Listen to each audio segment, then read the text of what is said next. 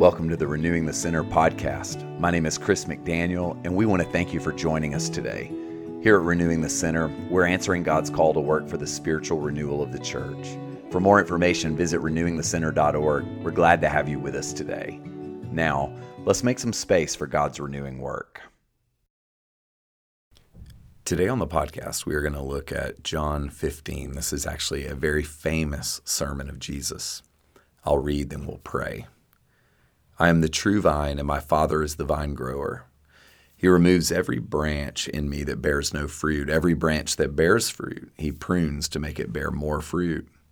You have already been cleansed by the word that I have spoken to you. Abide in me, as I abide in you.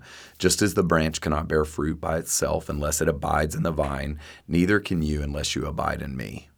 I am the vine, you are the branches. Those who abide in me and I in them bear much fruit, because apart from me you can do nothing. Whoever does not abide in me is thrown away like a branch and withers. Such branches are gathered and thrown into the fire and burned. If you abide in me and my word abides in you, ask for whatever you wish, and it will be done for you. My Father is glorified by this, that you bear much fruit and become my disciples. This is the word of the Lord. Thanks be to God. Let's pray. Father, I thank you for my friends. I thank you for the word of God. And I pray today that as we try to hear Jesus, that you would help us, God, that you would speak to us, Lord. We give you permission to do so now in Jesus' name. Amen. Amen. So there's so much going on here, and we're going to try to just hit it in the most reflective way possible rather than diving into every detail. So let's get the players straight. Jesus is the vine.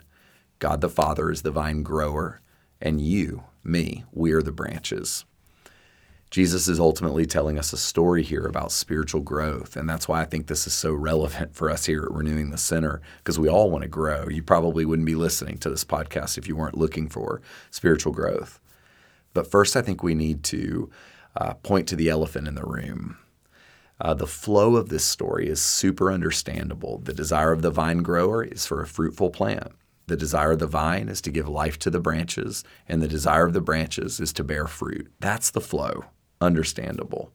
But the elephant in the room here are the words about a branch being cut off and thrown into a fire. Many of us hear a passage like this, and we're immediately distracted by hell. We think, why would Jesus be telling such a mean story about cutting things off and throwing them in the fire?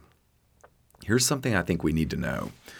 It's interesting that Jesus uses vine wood, not oak wood or hickory wood, because an oak or hickory piece of wood, when it's dead, is very useful. You can build furniture out of it. You can build houses, beams in your home maybe. If you have an old home, oak beams, beautiful, powerful, hold up a house. Vine wood, on the other hand, completely useless. It's interesting that Jesus chose a wood that when dead or disconnected is of no use whatsoever. Lesslie Newbigin, one of my favorite missiologists, he says, vine wood is the most useless wood in the forest. Nothing can be made from it. It's only good for burning as kindling in the fire. Another scholar, F.F. Bruce, he says, one can't even make furniture or even a peg to hang something on out of vine wood. It's useless, he says, when dead. And it's interesting to me that Jesus uses useless wood. So he's not talking about nitpicking at you. He's saying that when we as humans are disconnected from God, we aren't very useful. We're not useful at all. That only when we're alive, only when we're connected to Jesus, are we who we are meant to be. Are we functioning in a good way? So that's important for us to hear. Jesus is not through this story asking you to be perfect. He's not saying you're going to think you're alive and you're going to find out one day that you are useless. He's saying if you're connected to me, you're alive. And if you're not connected to me, you're of no use whatsoever. You've become something less than useful. That's the image. But here's the thing we have to sit with. Even living branches get cut.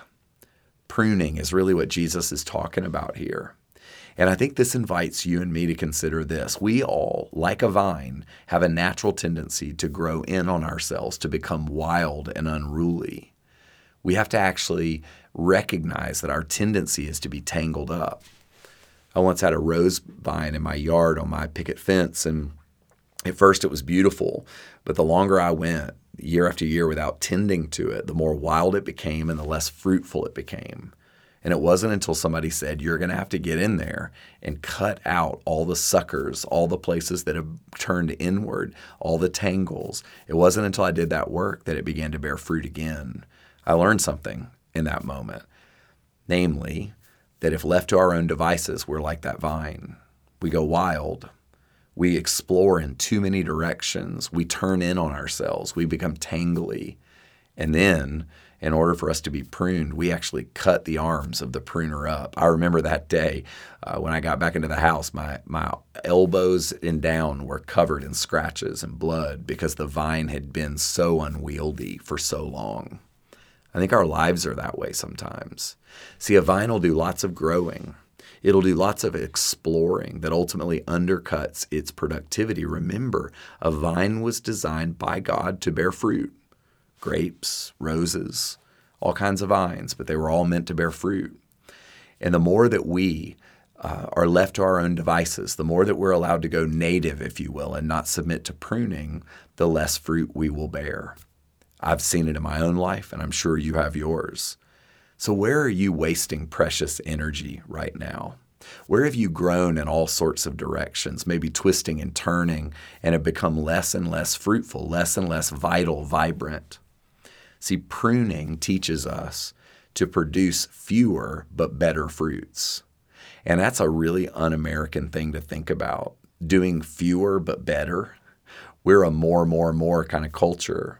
I believe that one of the main problems that each of us are confronted with is that we have too many options. We do too much. We sometimes are too much. A thoughtful hand has to cut back in order to create productivity. This is true in your garden, but it's also true in your life. And God is the gardener who will occasionally prune us. It's my conviction that we are in a pruning season right now, that with all that's going on in our world, a little less human contact than we're used to having, that this is a pruning season. And so I would just invite you to consider, where are you being invited to embrace and submit to a pruning time, a reduction, either in your schedule or your productivity, or maybe something at work, your relational life? Where have the vines in your life grown in unwieldy directions?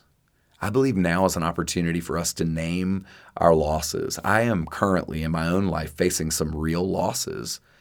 And I know as well as you do that losses can stir a ton of anxiety in us because we're taught to hold on to everything at all times. And yet there's a time to allow certain parts of your life to fall to the ground. Pruning. So what might God be inviting you to let go of? For me, He's inviting me to surrender control over outcomes, like the size of my church. I have no idea. I don't know who goes to Trinity anymore. We have parking lot church, but that's a small crowd compared to what we were in early March. With all that's going on in the world, one of the things the Lord's inviting me to let go of is worrying over things that I can't control. Even in the pandemic, working to respond faithfully, God's asked me, do the next right thing, Chris. Do the best you can, Chris. Nobody taught you how this all was going to work when you were in seminary, so just do the next right thing. And the pruning for me is learning to let go of anxiety over trying to control outcomes that I actually don't have control over. See, for me, a pruned life is a life that does the next faithful thing and then surrenders control and worry over things that are ultimately beyond your reach. So what's the Lord doing in you? I think in me, He's asking me to simply show up. And that's really the heart of what it means to abide. When Jesus spoke at the end of this passage about learning to abide, I think what He was saying is, would you show up? Would you carve out time to be with God and time to be with other people and time to engage in faithful action? Those are the three things I'm making time for in my life right now. Time with God. So I'm reading my Bible. I'm sitting in prayer, examine, meditation, silence and solitude. So I'm carving out time with God every day. But I'm also carving out time to be with people who make me grow. And y'all, there's a difference. Some friends actually dull us and other friends sharpen us.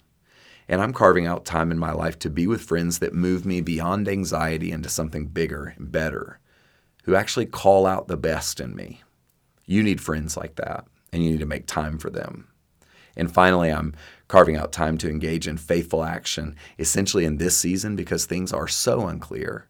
I'm just saying, Lord, what does it look like for me to do the next right thing, even as I surrender control over outcomes? Father, I pray for my friends. I ask for grace for each and every one of them to be as faithful as they can with what's right in front of them.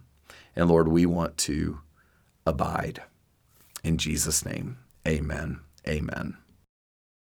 If you felt moved or inspired by something in this podcast, an idea, an image, or an impression, carry it with you into your day as a prayer, coming back to it again and again in the spaces throughout your day.